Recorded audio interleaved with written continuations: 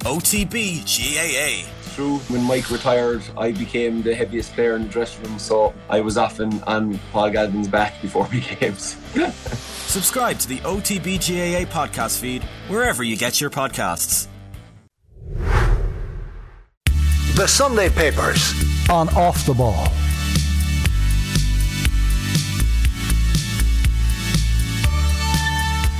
Now then, great to have you with us for the Sunday Papers. I'll run you through the front pages. As you can imagine, there is only one story in town. So Sunday Times, first of all, it's a picture of James McCarthy and David Clifford. We meet again, which about sums it up. Meanwhile, alongside that, we'll come to it in the conversation, Vera Pauw, I still have the backing of the players. It seems to have bubbled up all of a sudden yesterday when 4 Irish players refused to be drawn on whether they want Pauw to continue as Irish manager. So we'll come to that in due course. We have Vera Pauw wait over a new deal. This is on the back page of the Mirror. We have Kop in for the kill, as in Kylian Mbappe. It seems Liverpool interested in Kylian Mbappe. They're bidding to rescue PSG star with loan deal, is what they're saying. And then Tadhg Morley is across the papers. He features on the back page here as well. He's been talking to the media in the build-up to the game. Best of enemies, picture of Stephen Cluxton giving David Clifford's jersey a tug. Friendly tug. Then we have Sun Sport, and they lead with, 9-1-1. The 9 being 9 Dubs trio Chase Sam record. 1 Clifford in back-to-back bid, and the other 1 Kerry's 38-year Dublin final jinx, 1985, the last final where Kerry beat Dublin. Sunday Independent, picture of David Clifford and Mick Fitzsimons. Everybody anticipating those two spending lots of time together this afternoon. A real cliffhanger. David Clifford stands in the way of Dublin trio's quest for historic haul. And then Mail on Sunday, this will be magic. And there is that great sense this morning, isn't there, that we're going to get an extraordinary game. And either way, whichever result we get, it'll be memorable.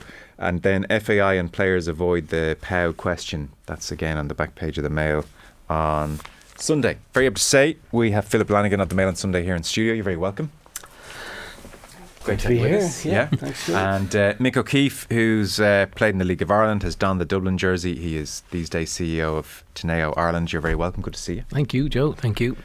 So, I guess we should mention, as well as people listening to us on the radio, lots listen to podcast on a Monday, so I will get your predictions and you can be abused with the benefit of hindsight. Lots of great Dublin Kerry coverage. Sometimes you don't get good interviewees put up the week of, I guess it's probably 2 weeks now ago since the interviews were done, but the week of All-Ireland final, whereas we've a few great ones in Tadhg Morley and Cormac Costello today, and then just the usual array of predictions. I mean, I see Sunday Independent, Joe Brawley, Colin O'Rourke both going for Dublin. Brawley very confident Dublin will win comfortably. Pat Spillane, Dublin defence can't cope with Kerry firepower.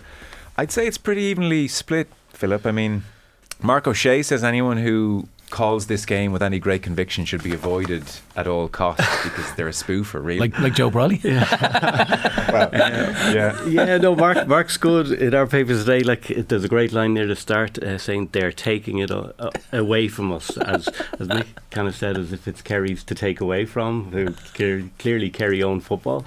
But there is a huge sense of the history and the roll of honour, which is probably the last thing Kerry have if Dublin win and the 9 medals goes, and Dublin have the trio, Cluxton, Mike Fitzsimons, James McCarthy. If they surpass the Kerry's Mount Rushmore of crew who have their 8 medals, that's huge. So I think those kind of factors, I don't think you can underestimate the motivation for Kerry. And again, Mark says it with Paddy. He says one of his favourite All-Ireland wins was beating Dublin in 84, and he said the opposition was right too.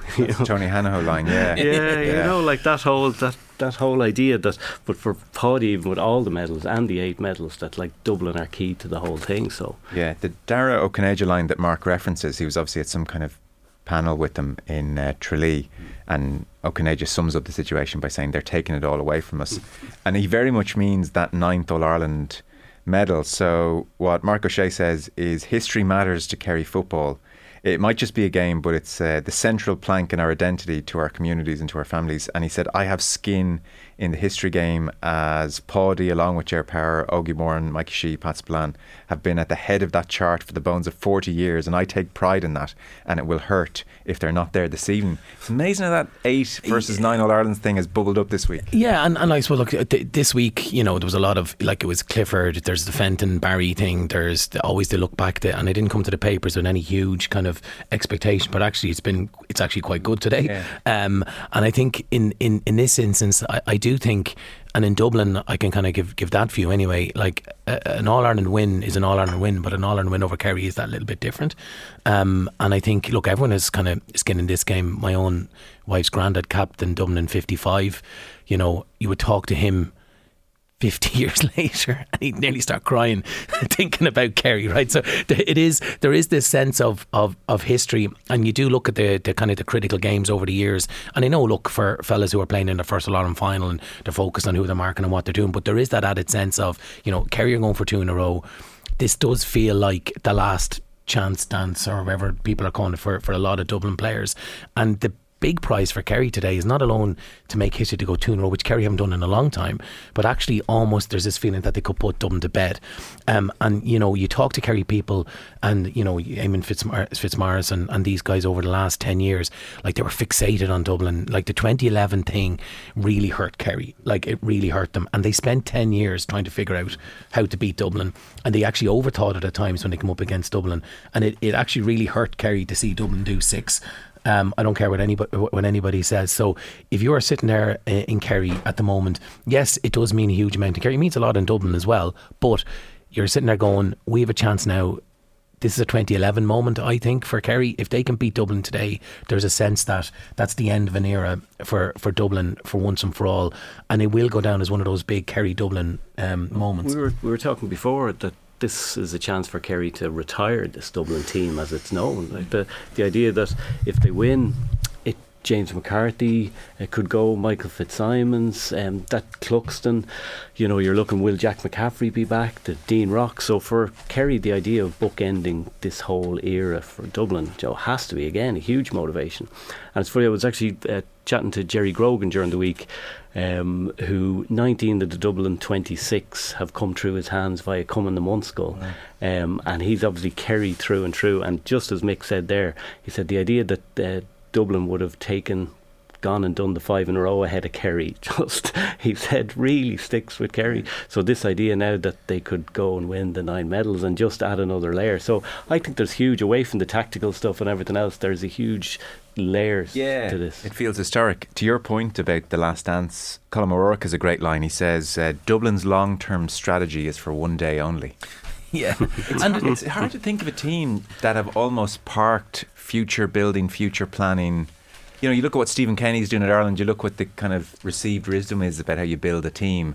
Dublin have just parked all of that and almost said, if we can get another All-Ireland on the board, we'll worry about tomorrow, and we do it today. Yeah, I probably think that's fair. Like, if you're looking at a long-term strategy and, would you have brought all the players back out of retirement, essentially, is what they've done, in whatever way you look at that. They may have looked at last year and said there wasn't the depth on the bench that was needed. They needed that bit of quality and experience back. Maybe the golden era and the generation that produced those amazing teams in that kind of 2015, 16, 17, that kind of generation, maybe the absolute quality isn't coming through at underage level. So this is a selfish, we need to win this one. And that's why they've brought Cluxton back, 41 years of age. That's why Jack McCaffrey's back. That's why Mannion was asked back. So, and Mick Fitz is stuck on for another year. So there is this sense that this is it. This is the last chance. And what happens next, I don't know. Look, if Dublin win, I get a sense that a lot of them will probably go anyway. If Dublin lose, you'd be guaranteed a lot of them will go. And I'm not sure where Desi sits and all that as well. Will he decide to stick around if Dublin lose? I'm not sure. But it does really feel like they brought the band back together for one last go. And Gilroy been involved as the most overqualified water boy, I think, as Polly has called him. I actually think it's an interesting move as well. And potentially that was to get some of that pre-Jim Gavin era fellas on side, which is quite interesting in terms of his role and how that's perceived. Well, do you know what's interesting? As this week has gone on and I've watched approximately 378 preview panels, the Gilroy factor is being talked up more and more this week, and even Eamon Sweeney says on the back page he's comparing what victory will mean for the two managers, and that, you know, that's a whole other that's interesting one. Like, I mean, Desi, say it is his fourth and final year, then he bookends it with 2 All-Irelands in 4 years post Jim Gavin. That's a bloody great record. Whereas if they lose today and he departs, it's, well, he won a COVID All-Ireland on the fumes of Gavin, and then it was, I think it's a bit unfair. Like I think, look, any All-Ireland is a hard All-Ireland, right? I know. And there is this kind of perceived wisdom that he rolled in, you know, and kind of just kept driving the bus and didn't have to do much in the year of the COVID one, which is a really hard All-Ireland considering everything that had to happen. And like Desi was captain of Dublin. No, he man of the match, in my view, in the 95 All-Ireland final. He kicked 4 points from play. Yeah. Like, he is a Dublin legend, but he hasn't quite been given kind of the love yet, you know what I mean? And I think Sweeney's line is really interesting. I think he talks about immortality for Jack O'Connor versus respectability and almost acceptance for Desi. But you're right, if Desi wins it in All-Ireland today, he does go into a different stratosphere. There's a great polish on it then, yeah. And I don't agree with the I only won one on the fumes. I mean, I guarantee if I'd gone in as manager after Jim Gavin, we probably wouldn't have won that All-Ireland. So he says, Eamon Sweeney, could redemption be at hand for Farrell? Isn't it funny we're even like redemption? That's where he is. Could redemption be at hand for Farrell? Perhaps not. A lot of credit for Dublin's recent improvement has gone to their former All-Ireland winning manager and ostensible selector, Pat Gilroy. And the hand of Gilroy is detected by many in the return to more direct football and of the formerly retired trio of Cluxton, Mannion and McCaffrey. He will receive a share of the credit should the Dubs win today. Yet Gilroy will shoulder little blame should they fall short. Farrell must be like thinking, what? Yeah. But the Gilroy factor is big, I feel, and it's been talked about a lot this week. Yeah, and in fairness to Desi, it takes a big man to kind of bring in another ex-manager, you know, an All-Ireland winning manager. So for somebody to kind of say, right, I'm going to park my ego, whatever it is, for the cause, like that. Leo Cullen gets a lot of praise for bringing in Lancaster, whereas Desi's almost been talked here as lame duck. Yeah. Look, I think it's he's made a lot of brave decisions in the last year, and it was funny I covered the Dublin pre-All-Ireland press gig, and he was actually he was in great form, but he was very emotional. He got talking about James McCarthy. It was put to him, well, just can you give us a sense of James's value to the squad? And he almost started choking up. So like there's a real sense of stuff that we got an insight into what we don't see at times. You know, Dublin being for so long under the Gavin era kind of so cold and clinical in how they go about it, but Desi was very emotional, spoke very openly, and it was very, very, very dry sense of humour. But like there's a lot going on, and the sense with James McCarthy, the emotion when he mentioned his name, said you can imagine what's going on behind the dressing room. Yeah, but I think it took huge balls from Desi to bring Pat Gilroy in. Yeah. Pat's a big personality with a lot of opinions, who's managed Dublin, get a lot of credit for that era of success as the guy who got the ball rolling. And I think it was realpolitik. I think he went, look, I might need this person to make a difference. And yes, it might take away from my glory, but he's brought in someone who obviously had a role to get some of those players back because they had a huge amount of time from.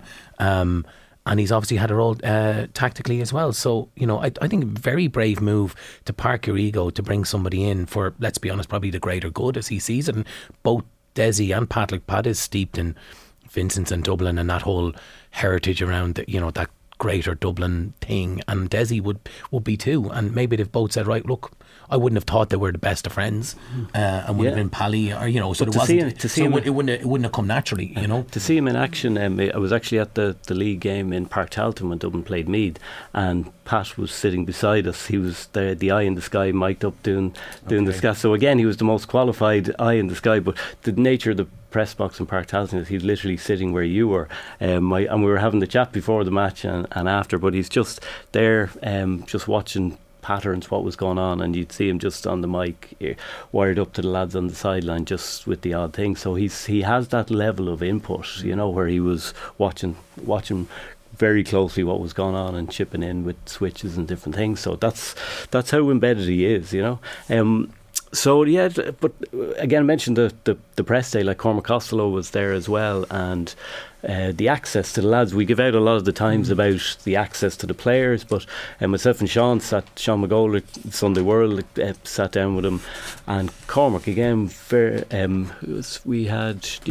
Jason Byrne was there, I think, as well. There was a Sunday collection aside to the dailies, and Cormac was very interesting. Just like for the idea that he's starting his first All Ireland final is kind of incredible, in a way, given his talent. I was shocked to see that, actually. And again, of all the guys, again, just chatting to Jerry Grogan, of all the guys who came through coming a month's gone all the way up, Costello was the superstar. He said of the ones who stood out. Costello was like extraordinarily talented, and like you would watch him playing club football at underage, and he was got that kind of kid that could get the ball on his own 21, beat 10 fellas and put the ball over the bar. Like, he was that good. There was a feeling that he never quite reached his potential under Jim for whatever reason.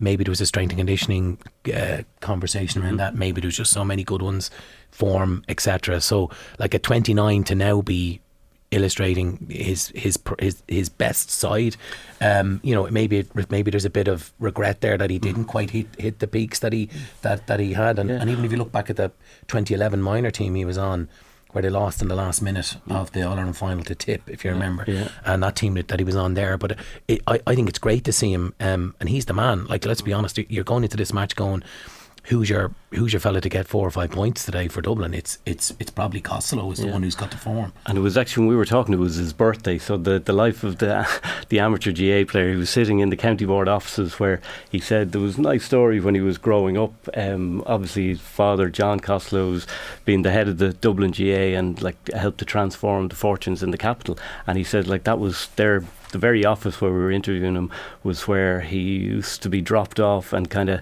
they minded themselves, kicking a ball around the upstairs function room waiting for their dad. He was there at a lot of training sessions when he was a kid, and he was there at his dad's place of work, and it's kind of not that written about. I think journalists have probably avoided that connection because they want to let him breathe, and they didn't quite push that whole John Costello Cormac thing. But I remember a fella told me they used to go to club matches and Dublin matches, and dad had let them kind of wander out, and John would be in the office half the time, but there was a loudspeaker announcement. It's not in the thing here, but I know this apparently is true. So you had a code for get the kids into the office, like the 7,000 people at the match, and it was like John Johnson and Jeff Jefferson come to the county board office, and that was the code for the kids to come Dad back. Wants you. Yeah, exactly. But like, it was interesting, like he would have seen the stresses and the all that stuff, and then obviously then is immersed in it himself, and then it's an awkward one for John, like where John was there as the most influential person in Dublin GA, and oftentimes his son might get dropped the Thursday before more often final than not, and so it's that whole emotion of your son playing, and then your county board CEO and all that goes with that. So it hasn't really been talked about. So I think it's great that he's come forward to do these pieces, and you read stuff about him that you didn't really know. Well, that was great stuff. I'll just give the listeners a few bits, because they won't have read it.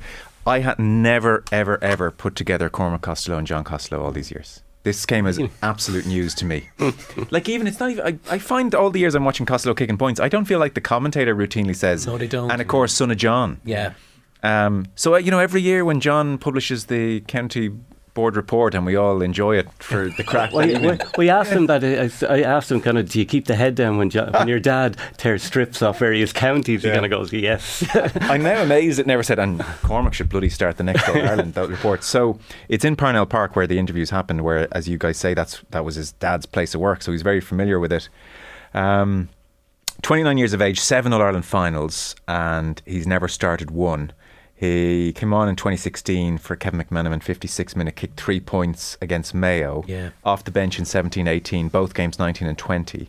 But he hadn't added to those 3 points in that final since.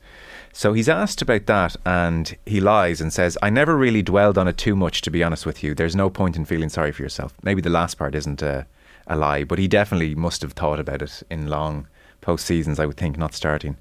Parnell Park is sort of second home for Costello. John will retire at the end of this year. He's been county board CEO since 1994. His mother, a psychiatric nurse, and when she was working nights, his father would bring Cormac and the siblings Niamh and Fiachra to Parnell Park to give her a chance to get some sleep. When Tommy Lyons was Dublin manager, he occasionally went to team training. in Artane, but after being smacked on the side of a face with a ball one night by an errant Mick O'Keefe shot, when he was standing behind the goal, he didn't return again. Kieran Whelan, his boyhood hero, he remembers being chuffed when his dad brought him home Whelan's number 8 Dublin jersey, and it had a certain symbol on it to show it was legit. He talks about it being like the most important thing he owned. It's something I've brought into my career. That jersey meant so much to me, so I often give my jersey to someone at the club or a young guy because I know how much it means to them. And then they mentioned the glittering underage career which Mick has referenced. He was a fabulous talent, hurling and football. Still plays hurling, it says, for Whitehall Column. But the other thing I think that's kind of hidden in here a little bit in this piece is he never looked as physically developed as some of the others, right? I would have felt, in his mid-20s even. So you'd look around that Dublin team and the Flynns and, the O'Gara's and Bath, they're big, strong, very kind of, not overly muscular, but very physically kind of imposing. And Costello always looked like a 1920 Yeah, but if you read here, he obviously, he looks a bit stronger, I think, in the last couple of years. And maybe that's the reason why he's physique has improved and his conditioning has improved. He talks about this boxing that he goes to as well in the Sunday Indo piece, and how he has kind of worked on that kind of stamina type thing in the boxing training, which I didn't know at all. So maybe that has had an impact in terms of his ability to stay longer on it. Bernard Dunn. Yeah. So he says, we do 8 rounds of skipping, and in the breaks, 30 seconds in between, you'd be doing core work. You do a battery of 3 rounds, and you'd be on the floor. And these lads, he's talking about the other boxers, not a bother on them. It's like any sport. Once you go into a different discipline, even as fit as you think you are, it's a different kind of fitness. And of course, cricket is another passion. He has relatives in Australia, visits them regularly. So, I do really applaud these guys who on All-Ireland final morning, he's given quite a lot of himself there. Yeah. And I know if I was him, I would wake up and rightly or wrongly, I'd be getting out the old Indo app or reading your piece in the Mail just to see, how did it come out? How did they take my quotes about Dad and all that, and how did they lay it out? And it just would be a thought on my mind that morning. So fair play to him for doing it. No, and again, that's the point I was making, that the lads were very open, very revealing. Like, we jumped, as I think we were sitting chatting to Cormac, and he was giving so much personal stuff. James McCarthy was sitting in a chair and again talking about his life story with the lads. Desi, when we met him, it was so emotional, again. So like, the lads are, this is what kind of frustrates at times, that the lads are generally great to deal with when they're let. Has Desi been emotional before? Was this the first time Desi was emotional? Well, I think that it's the James McCarthy factor. Like, it was just, I must say, it was the most interesting point of the interview when I was sitting there, that like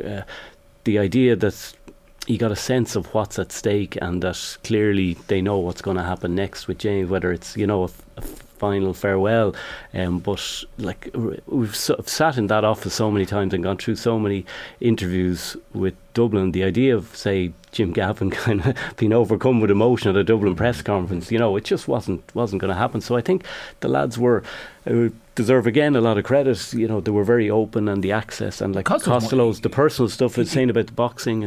He's more to lose than gain. Like, let's be honest. Like, you're in a rich vein of form. A lot of the guys who say, I'll keep the head down here now and say nothing. And actually, I think it's a real sign of maturity, like, that he's gone out and done this. He's obviously said, I don't really care what's in the papers, which is great. In fairness, and he's happy and backing himself to go and play we got the list, and when you go to the pressers, when you get the list of players, you kind of go, all right, so he's dropped. Like, generally you'll get to, and okay, well, he's an injury, and Kenny Hurling subs interviewed over. It's like counting 2 from the top, 2 from the middle. So it was great. So when we saw the list, Cormac, Costello, James McCarthy, it was they rolled out the big guns. Colin O'Rourke says of James McCarthy, he's probably the best footballer of the last decade, maybe any decade. I have to say, sorry, just on this, sorry to cut across you, Philip, I actually think, well, first of all, the conspiracy theory of O'Rourke going for Dublin, anyway, it must be part of some anti-Dublin build-up, but the James McCarthy thing fascinates me, because James McCarthy has always been brilliant in my view, and it's like almost in the last 3-4 years people have kind of realised, oh God, this James McCarthy, and I actually think one of the reasons why, like, James is an absolute Rolls Royce of a player and always has been, right? And you go back, like, when 2010-11, like, he was brilliant then. I think, and this is my read on it, is he went into a lot of All-Ireland finals during that glorious era carrying knocks. And there was a couple of finals he went into, and I only know this because of the medical people around the team, where he was kind of struggling to get there. And I think maybe he didn't give his best performances in the big day. And then when journalists, and you'd be guilty of this, Philip, who look at the year and look at the winning teams, they tend to judge a lot on the last two games, and that's fact. So there was one All-Ireland final, he got black carded after about 15 minutes. I think one of the Mayo games he was gone very early, and a couple of other games he was coming in carrying hamstrings and knees and whatever. So I think maybe because he didn't get all that plaudits for that middle part, even though he'd been brilliant all the way up, that it was only laterally when his injuries kind of dissipated and he went into big games injury free that people actually saw the best of him.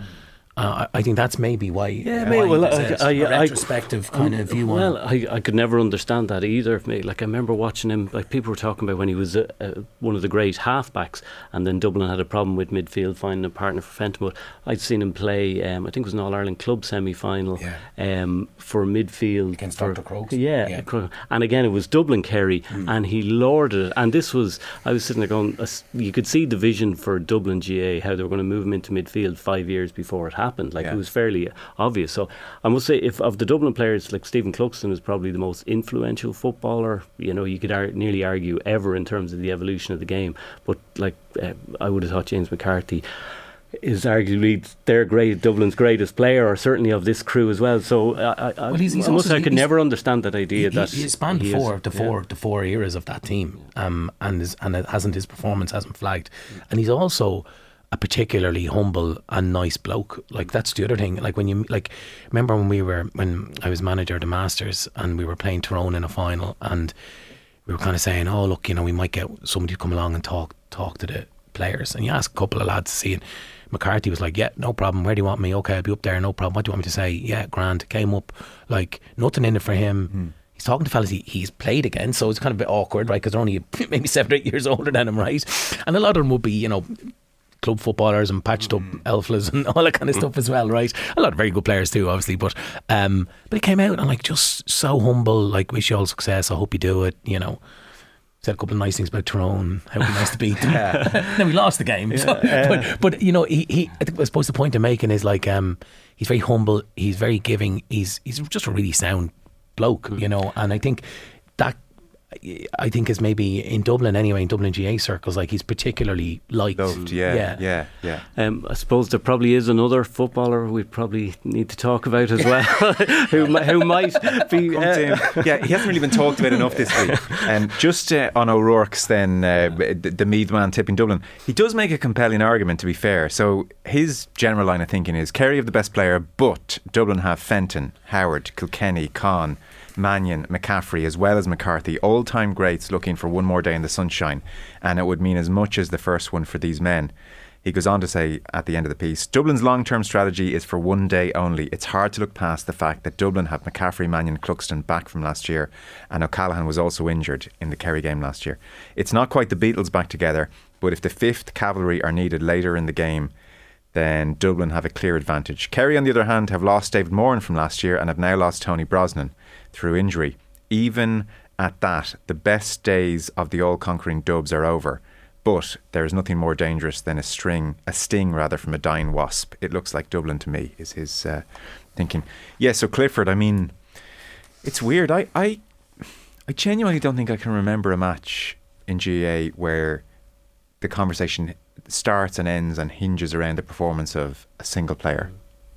I can't. If you can name one for me, go. But like, an All-Ireland final is going to be dictated in terms of the build-up by how Clifford goes. Probably Maurice Fitzgerald in '97 is the closest, and there is an article about it today. But you're right. Sorry, Philip. Shane McGrath actually makes that very point. He links Clifford back to Maurice Fitzgerald's kind of rise with Kerry, or how he kind of carried the team on his back in some ways for years. Yeah. But his career was built around the long kind of wait for a medal, whereas Clifford has arrived fully formed, now has his medal from last year. And yeah, like you do, it really does boil down to, in so many ways, to how they're going to handle him, and just the tactical side of things. People are saying about who's going to mark them, what way they're going to match up, and we were disagreeing over matchups. But like, it looks like a lot of people listen on a Monday who want to know who got it right and who got it wrong. What's going to happen? I'll tell you, right? So first of all, I heard Eamon Fitzmaurice on last night, and he said James McCarthy might end up back there. I tell you, there's a better chance of me marking David Clifford than James McCarthy. Right? God, I'd love it now for James McCarthy. And I will stake whatever reputation I have on that, right? Okay. So it will be a double team effort, I'd imagine. Everyone's saying it's Mick Fitz. I'm not sure, actually. I wouldn't be shocked, and you completely disagree with me with this, right? And nobody has said it. If you see Lee Gannon going back there at some point. Galvin said that during the week. Yeah, he's the only other person I've heard say that. I think if you look at it, right, there's fellas who've had injury concerns. There's physical mismatches. If you look at, say, a Merchant, for argument's sake, he's not the right man. He's given away 7 or 8 inches, right? Mick Fitz physically has that presence. But like Mick Fitz was the man who got the man marking job on, the Gooch when the Gooch was at his peak. So it's a different. You've got two fellas at very different stages of career, right? So Mick Fitz could do it, and he's brilliant. I would think that Dublin might go Lee Gannon. He's physically able for him. He's quick. He's tough as nails, and he might be the man who might end up getting that job either at the start or at some point. Yeah, and I might look really stupid. By saying that, yeah, look, you could be right, mate. Just again, the problem with Clifford, one of the many problems as a marker is generally with the Gooch and all, you could match up different players, maybe size wise, but Clifford immediately rules out, I would have thought, Owen Merchant, say, just physically.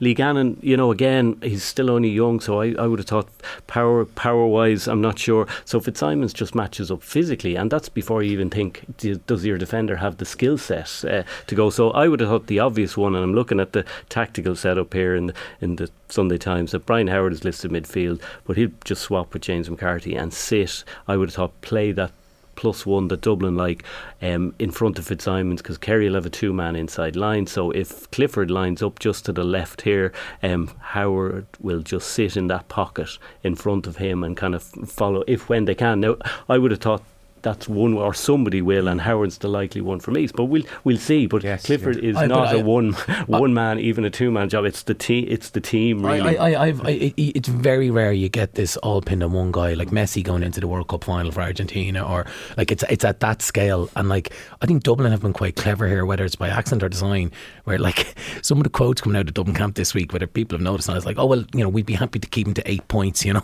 you're like, what pressure to put on the opponent to say, like, we think you're this good, like, so if he doesn't go out and shoot 8 points, it's almost like it's a poor performance. But like I found the and look, it is rightfully back, and he's probably the best like I've ever seen. He is unbelievably good, and he now has this ability where he goes out and wins his own ball out the middle of the field and gets up and finishes the move. But the article in the Mick Foley's pieces, you come into it going again with low expectations on any article about Clifford, but he goes obviously with his deep kind of roots in the region. He goes in and he talks about when he was a kid and a 6-year-old, and I suppose the overarching theme of it is this guy has been great since he was 5, and he's ready and he doesn't mind the pressure because he's always had it. But there's a line here again, and fair play to Mick, and kind of delve deeper and give you stuff that you wouldn't have read before. He said, like, there's the first sighting of Clifford in an under-12 game against Kenmare in September 2007,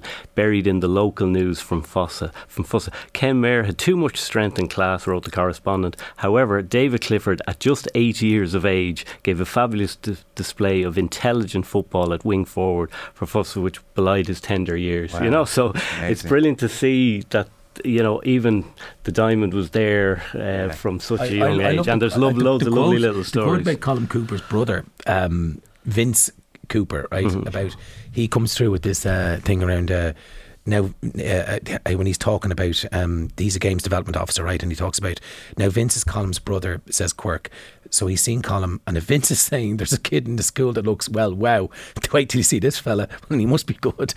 So that I think, and it's very Kerry, like they are obsessed, I know, look, with football. So you can imagine the talk around this guy since he was 8, 9, and he's managed to.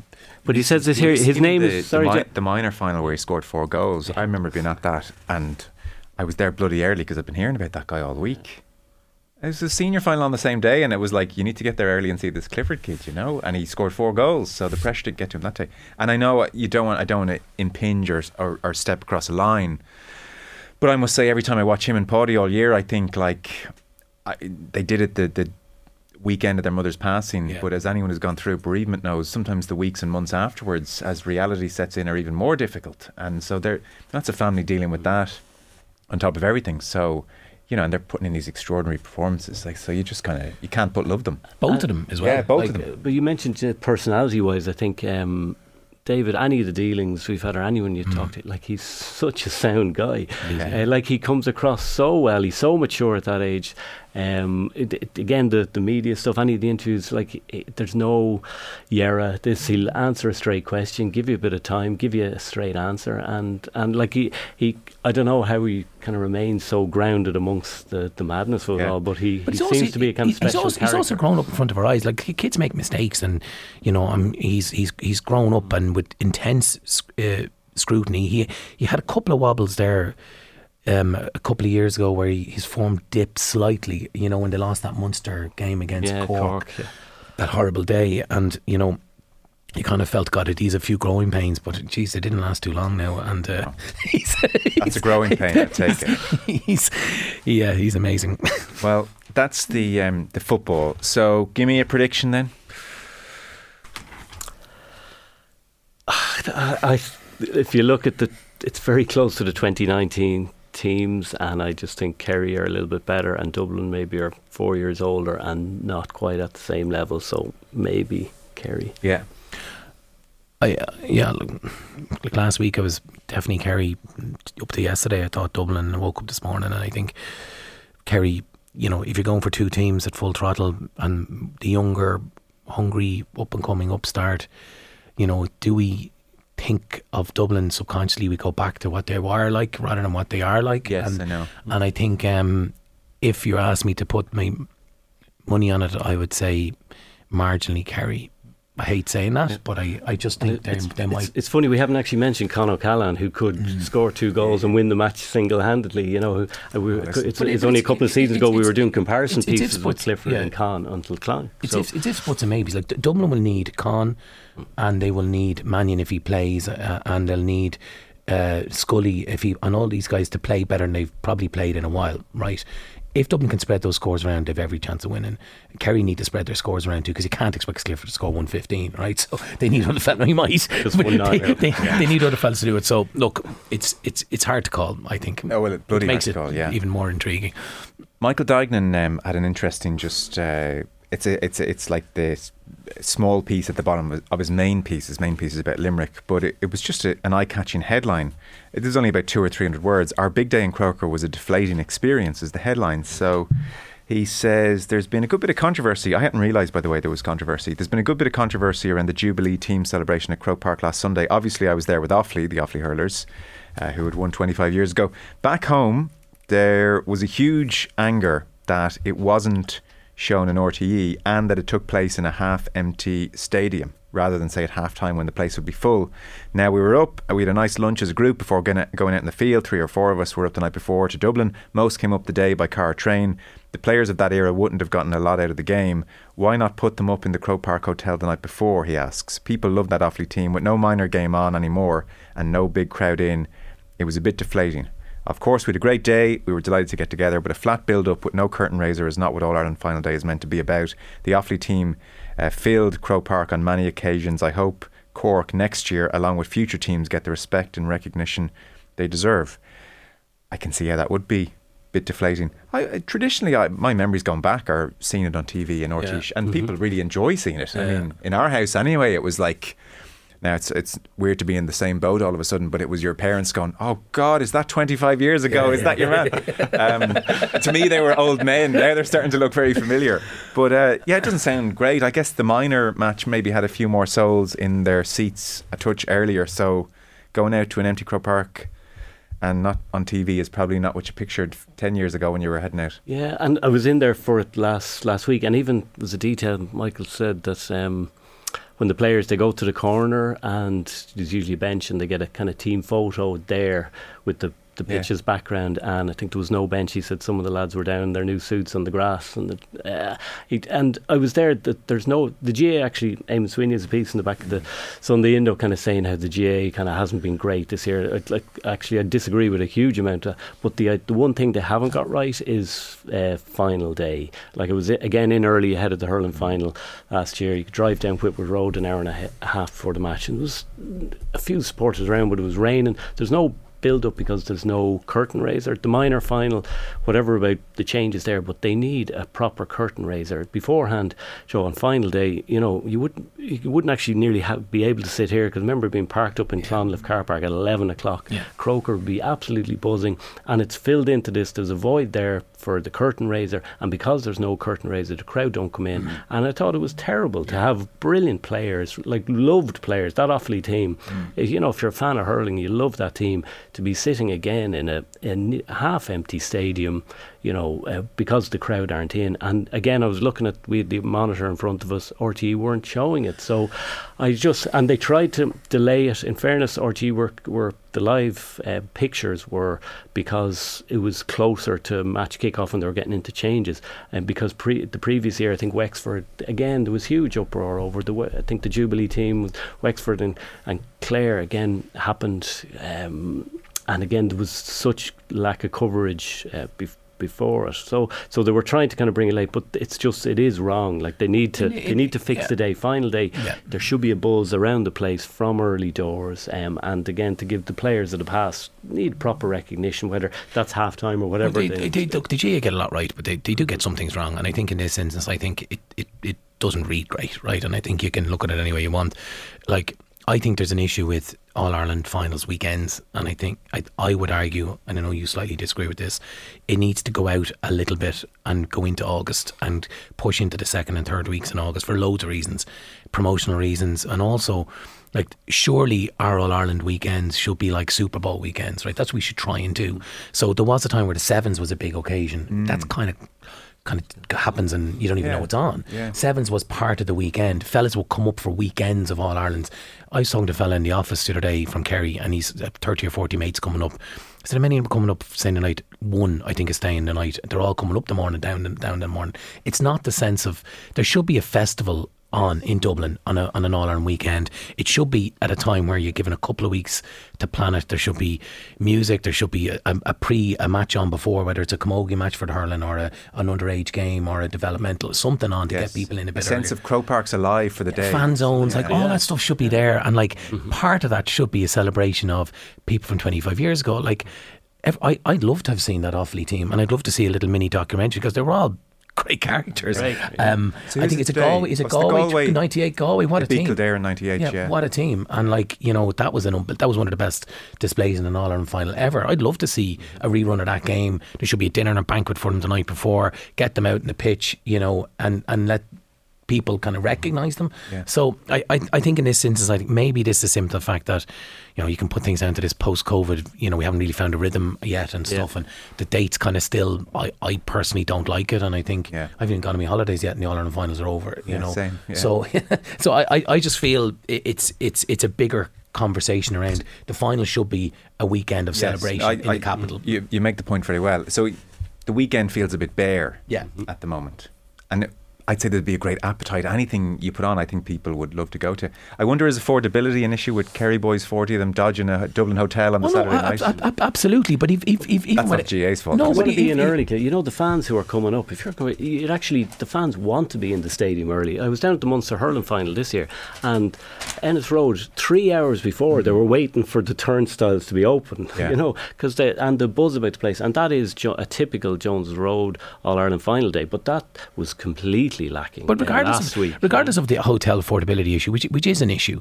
like, there's nothing to say that you wouldn't have something on the Saturday to encourage people to go to, and then also there's something happening around the ground or in the city centre, like not quite a tailgate, but why not borrow from other sports? And we have a big fan zone area celebration of hurling and football, whatever the day is, and you get people up there at 11, 12 o'clock. I guarantee you, if people are travelling up, they'll go to it. Now, they mightn't come from Mulligan's on Poolbeg Street 5 minutes before the match either way. In some ways, the GA were ahead of the curve with the Jubilee team. It was such a lovely touch and that bit of pageantry, and it tapped into the kind of the scale of the day that in 25 years, whoever wins is going to be back here, and you know the significance of it. So to kind of lean away from that is almost counterintuitive at this point. But anyway, we'll push on. I mentioned the front pages. It's amazing. Like maybe it's the time difference in Australia, or just you kind of had assumed that things were progressing between the FAI and Vera Pauw, but now all of a sudden it's front page and back page news that actually tomorrow's starting to look like Vera Pauw's last game, reading between the lines. So front page of the Sunday Times, Pauw, I still have the backing of the players. Mark Gallagher has a big piece on the Mail on Sunday. FAI and players avoid the Pauw question. And David Kelly as well in the Sunday Independent has a big piece. So the short version is Jonathan Hill and the FAI are out there, but they're declining to talk to the media, even though they had said that they would talk to the media in Australia. This was always one of their go-to lines on the back of the Athletic piece, which blew up pre-World Cup. And they're not talking to the media. And then what seems to have happened over the last 24, 48 hours is that various players have been asked to give their backing to Pauw and have declined the opportunity to do so. Now, they certainly haven't said we want rid of her, but they've said things like Louise Quinn, one of the more experienced players in the team, asked about Pauw. I haven't thought that much forward. I'm wondering what I'm having for lunch later, and I'm wondering what the schedule is for tomorrow. Kira Carusa, honestly, we're still at the World Cup. It's my first World Cup, and I think we owe it to ourselves to stay focused on that. Lily Agg, to be honest, I think that's something as players that we can't really think about. And Lucy Quinn, honestly, it's not something I'm thinking about. And I guess it chimes with Katie McCabe at that touchy enough press conference before the French game, where with Pauw sitting beside her, she was asked would she like to see Pauw there for the Nations League game in September, and she said that's not my job. So again, we could all be over-reading into those dispatches, but equally I think in the main, when players are asked about a current manager, they tend to give a backing, would be my sense of football players ad infinitum. They say, yeah, we love the manager, we want the manager to stay. That's certainly what happens around Stephen Kenny with the players. Pauw, for her part, has said she feels that she thought things were progressing. She wants the contract sorted. Even in a kind of exchange with several journalists, she says, well, what have you heard about the contract, is kind of the tone.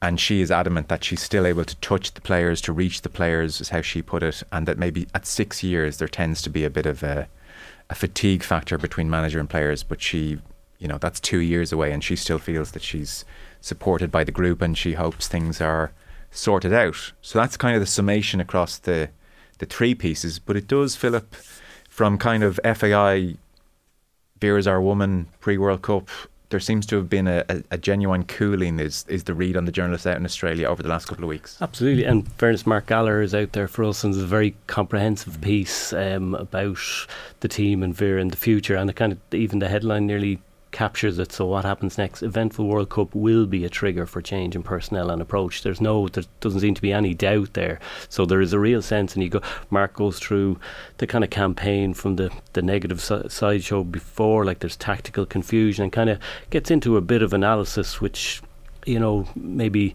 looks at some of the shortcomings, sideline wise, tactical wise, setup wise. Again, mentioned selection issues, and the idea now that Ireland, this team, needs somebody to take the team to evolve the pattern of play and the style of play. And it's very much an open-ended question, but it doesn't really give you that sense that Vera Pauw is going to be the one to do that. So yeah, isn't that a big change with the mood we all thought was there 2 weeks ago? It is, and I guess you'd trust the journalists who are on the ground over there probably get a much clearer sense than, you know, your once-off match and your very quick grab with the players about what's going on or around a camp. So when you're out there, you're probably hearing a lot of stuff that's not even printed. So I think the sense, we're all getting the sense that change could be happening where, you know, in different... Does that suggest it's off the field, though? Because... And I don't know, but I'm just like, a few of the pieces allude to FAI being deeply unhappy that, according to the Athletic, Pauw almost initiated that Athletic piece which brought allegations to the fore again, and the FAI were really unhappy with that because, like, Paul Rowan says, it would be extraordinary if the FAI was not to renew the contract of a manager who led Ireland to their first World Cup and remains popular amongst the general public. And you mentioned the RT Personality of the Year thing last year as well. Yeah.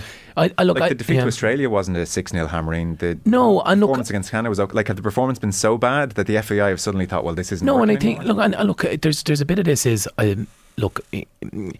sports associations here, including the FAI in the past and including the RFU, have been criticised for renewing contracts under pressure from agents and managers ahead of World Cups, right? So there's an element of, I think, wait and see here. And I think the fact that there's a party line amongst players, even Vera Power herself to a point, and the FAI, that look, we'll get to this after the World Cup, is actually causing the speculation even more, right? So she hasn't, in fairness, gone and put a gun to their head and said, here, you got to back me or I'm gone 3 weeks out from a World Cup, which would have been a really awkward situation. And I think the FAI have been quite measured, and they won't get credit for this, but there will be a review, and then after that review, I think everyone needs to take a step back. And we talked about this earlier, Vera Power will go down in history as the person who brought us to a World Cup, and I think she's done a really good job.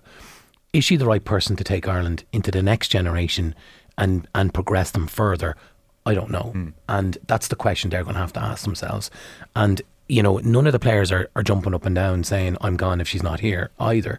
So it's going to be an interesting one when they get back and they take the cold light of day, get out of the heat of the World Cup. I actually think it's a sensible thing to do, is to take stock and everyone do a very measured review and say, okay, well, is this the right person to take us forward? My own sense of it is that there's probably a conversation going on around, she got us this far.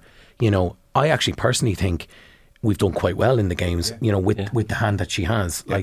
You need 5 Katie McCabe to get out of that group. We didn't get hammered. We were hoping for a draw against Australia. Canada was always going to be a stretch. Yeah. The game, I think, that's going to determine, you talked about Desi earlier, and the game is going to determine whether this was a successful World Cup or not, is can we get a result in the last game. If we get a draw or a win in the last game, I think people will reflect and say that was a pretty good outing, and that changed the dynamic of the conversation a bit. If we lose to a team that's ranked below us, I think that then people takes the gloss off it. But I have been really surprised at the uneducated, I'd almost say, criticism of some of the decisions that have been made.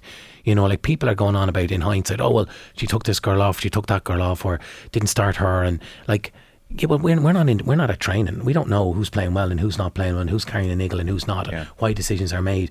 I actually think she sets the team up very defensively in order to and try and play in a counter-attack and try and nick a goal, because I think she feels that that's the way we should play with the hand that she has. Yeah. And that's fair enough. And she's one who sees it on a day-to-day basis. But now, I do get it that there's... Just on that, the start of Mark's piece, though, doesn't really reflect great, saying that Heather Payne was struggling, the wing-back's right thigh was heavily strapped, and then all of a sudden 20 minutes before the game there's a change, we don't know it, right? And fairness to Mark, he's done a really good job in that art, but we don't know, did they say we're just going to give you one last chance before the warm-up? If it goes, it goes, particularly with hamstrings. If you do your run before if you feel it, you're gone. And that Anya was already told the day before, look, you're probably going to be playing. It does read like she was only told with 5 minutes notice. But who knows? I don't know. I can't imagine that happening in Croker today, one of the lads. To be fair, in fairness, Keane Lynch hobbled into how many All-Ireland finals under the greatest manager we've ever seen, maybe, and his hamstring went after 15 minutes one game. You don't hold that against Jim Gavin. I think that point is harsh. The general style of play, Louise Quinn up top as your kind of last 10-15 minutes, hope and a prayer centre forward. To be fair to Pau, she is entitled to think, well, we're not good enough in possession to work through the lines methodically, and we're setting up defensively, we're staying in games, and us nicking a goal from a set piece, I feel that's the best way to win with this group. And as Stephen Kenny has found out, she may well be right about that, we maybe have a certain level. We do need more Denise O'Sullivan's, Katie McCabe's, Sinead Farley's. But the point in here is exactly like the men's team has been over the last 20 years, is they raise their game to play against better teams and struggle to break down weaker opposition. That's exactly the same as it's an age-old Ireland problem. I personally think this team is the pioneers, right? And they have inspired a generation. And I think the fact that they've performed respectfully and have done quite well, in fact, I think will inspire the next generation. If you look at the rankings of the Irish women's international teams, under 19, under 17, under 15, we tend to be, top 16, top 10, top whatever. There's a generation coming that's better than this generation. And I suppose the question is who is the right. There's a big conversation with you need a player pathway that has loads more girls playing. You need a better domestic league. We need 5 or 6 girls playing for Chelsea or Arsenal if we're going to get to the next level. Is there we're a sense, tier 3 nation and we need to get to be a tier 2 nation. Is she the white woman? That's the question they have to ask themselves. But again, given I would have thought Vera Pauw's helped make the Ireland team a much more attractive proposition, but is that kind of maybe working against her in a way that maybe the FAI are looking that now this team is well branded, well supported, and that now the cast of candidates maybe would be very different than if you roll back a couple of years ago. That's a fair point. How significant do you find the players kicking to touch? All of them? Not insignificant. But maybe it's a drill, like maybe that's the party line and it's been spelled out. But like you say, players generally, again, you mentioned Stephen Kenny, what happens there? Players, if they tend to, when they want to speak their mind as well. So, but look, maybe they've had the conversation previously that this is going to come up, and so. But it is interesting, and it'll be more interesting when the review is done, because to be fair to the FAI, like, they are going to go through a rigorous process, I'd imagine, afterwards, and all the players will be interviewed. And is it better that they air if they've grievances or if they've got things they want to say in private and not? But all this is done is because nobody is confirming or denying the contractual situation. The FAI have kicked it to post-tournament. Obviously the players have been told kick everything to post-tournament as well, and people sit down in a measured way, and it's a big call, but it is about the future and who's the person to take the next generation forward, because there is a huge, like, women's soccer it reminds me of women's Gaelic 20 years ago. It's like a absolute about to burst, and it's brilliant, and it's great to see. Yeah, I would think come September at Aviva Stadium they'll be getting great crowds. I hope so. There'll be big events. A couple of other quick pieces before we finish up. So on All-Ireland winners, I guess a slight problem with the calendar is you go from one All-Ireland final into the next, and there's almost not much time for a kind of a recap. So you Michael Dignan and Mick Foley writing about Limerick, for instance, and it almost feels just slightly dated because the football final is today. It feels like this was last month, which is the way your brain tends to work. So he's just as in awe as everybody. He says 2020 decided they put 30 points on Waterford. 2021 obliterated all manner of scoring records by hammering Cork, and they racked up 332, 318 of that in the first half. 318 in the first half, I'd forgotten that. 2022 broke the 30-point mark by scoring 131 to beat Kilkenny. First 3 in a row. 30-point mark again in Sunday's 4 in a row against Kilkenny. Truly remarkable, especially with just 5 points to their name after 30 minutes. So he's completely blown away. And Mick Foley, I think, rightly makes the point in the Sunday Times that usually when you do the 4 in a row, none of us remember Cork in the 40s, obviously, or Kilkenny latterly. It kind of feels like, wow, like that is just such an achievement. Whereas in this Limerick team's case, it feels like almost a placeholder, or like a midpoint of a journey is the extraordinary thing. And he wonders the greatest ever. And he says, of the 5 teams in hurling and football that earned a shot at 5 in a row before Limerick, only 3 made the All-Ireland final. 2 of them, the Kerry footballers against Offaly and Kilkenny against Tipperary, they were eventually broken by the accumulated strain of the year itself, and teams groomed specifically to beat them over a number of years. And he reckons that, frankly, that's not the case here with Limerick. As Kilkenny set out for the 5 in a row in 2010, Tip had created doubt. Has any team created serious doubt over Limerick's prospects this time? But how fickle we all are, right? I know. 2 months ago, everyone said they were back in the pack. They were 1 point away from going out. They were there for the taking. Unbeatable. They were there for the taking, and they were creaking at the seams, and they couldn't play without Declan Hannon, and they couldn't do this and they couldn't do that. Does it feel now Munster's their biggest obstacle? 100%, but I think the analysis is sprung from they were just so awesome in the second half, and then it automatically turns to 5-0. Now, there was a lot of chatter about 5-0 when Kilkenny did 4 back in the day, if you remember. But we knew we were headed for a Tip final, and it was going to be an epic. Yeah, but Tip were there. Who's there for Limerick? Look at Munster next year, right? 2 defeats, and you're on the hanging on by your fingernails, right? Could Clare beat them next year? You could see it happening. Could Cork beat them next year? You could see that. My tip surprised that you could see that. So, you know, you could be in a situation where they could be hanging on to get out of Munster. Who are your favourites for the All-Ireland next year? Well, right now it's you can't. But I take your point. I don't subscribe to the theory that that they're now going into this new stratosphere. I thought they were amazing on the day. I do think teams will improve. I do think teams will start catching up. Yeah, I just I don't know. It's not written in the stars they're going to do 5 in a row. It's not, but the idea of teams catching up, we had the very same conversation at the final whistle, Joe and Croker last week, kind of saying Munster need to take them out of the equation, because if they get through, they have the time to recalibrate and get better again. Because what they achieved this year, if you think without Declan Hannon captain and Sean Finn the best man marker, like he would have been probably marking Owen Cody, who was sensational in the first half.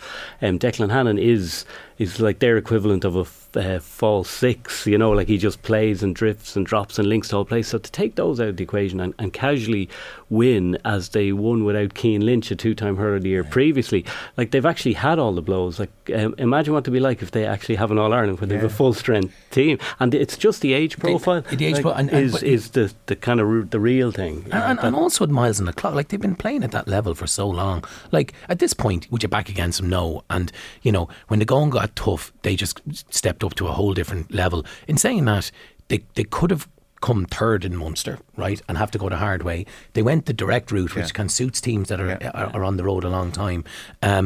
I think teams are catching up. I just think they were so awesome in the final that it's probably coloured our view of well, sure, haven't that debate was going on immediately. Are they the greatest? And Kilkenny won 6 and 7 years, so kind of team that has. But the best team I've seen. I'd put it this way. I agree with everything you said, Mick. I think you're spot on. I think though, if Limerick get back into an Ireland final, I wouldn't with my life think of it like they're going to win by 10. Do you know what I mean? Once they're in a final, they seem to just rise to the occasion like nobody's business. But it's a long road to a final. I don't know if I've ever seen a team, because you can compare great teams, but when Kilkenny team were winning, they won nearly every which way, but they were the kind of dominant team. But Limerick, to kind of be able to transform mid-match, I've rarely seen a team be absolutely battered.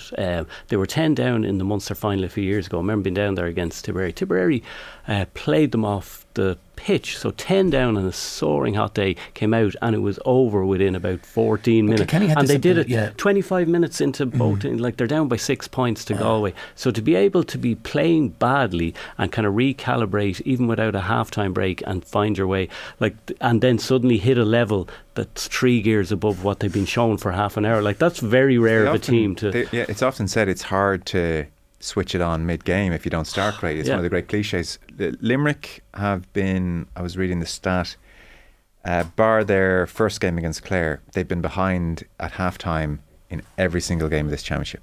That's incredible. Isn't it just? It is incredible. But it was at the game itself, there was very strong wind, which actually I don't think people factored in watching on the telly. And when they did get it, but I've never seen a team at that level steamroll a team. Even the Dublin footballers, they're shoot. But even it was like this tsunami of just aggression and brilliance. They just kind of swept over Kilkenny, and they were like, they just couldn't cope. They were just and two teams at an elite level, and one just absolutely. And Kilkenny are the hardest physically and mentally you would have thought to break. They don't, they don't snap. They don't lack belief and either, they were very.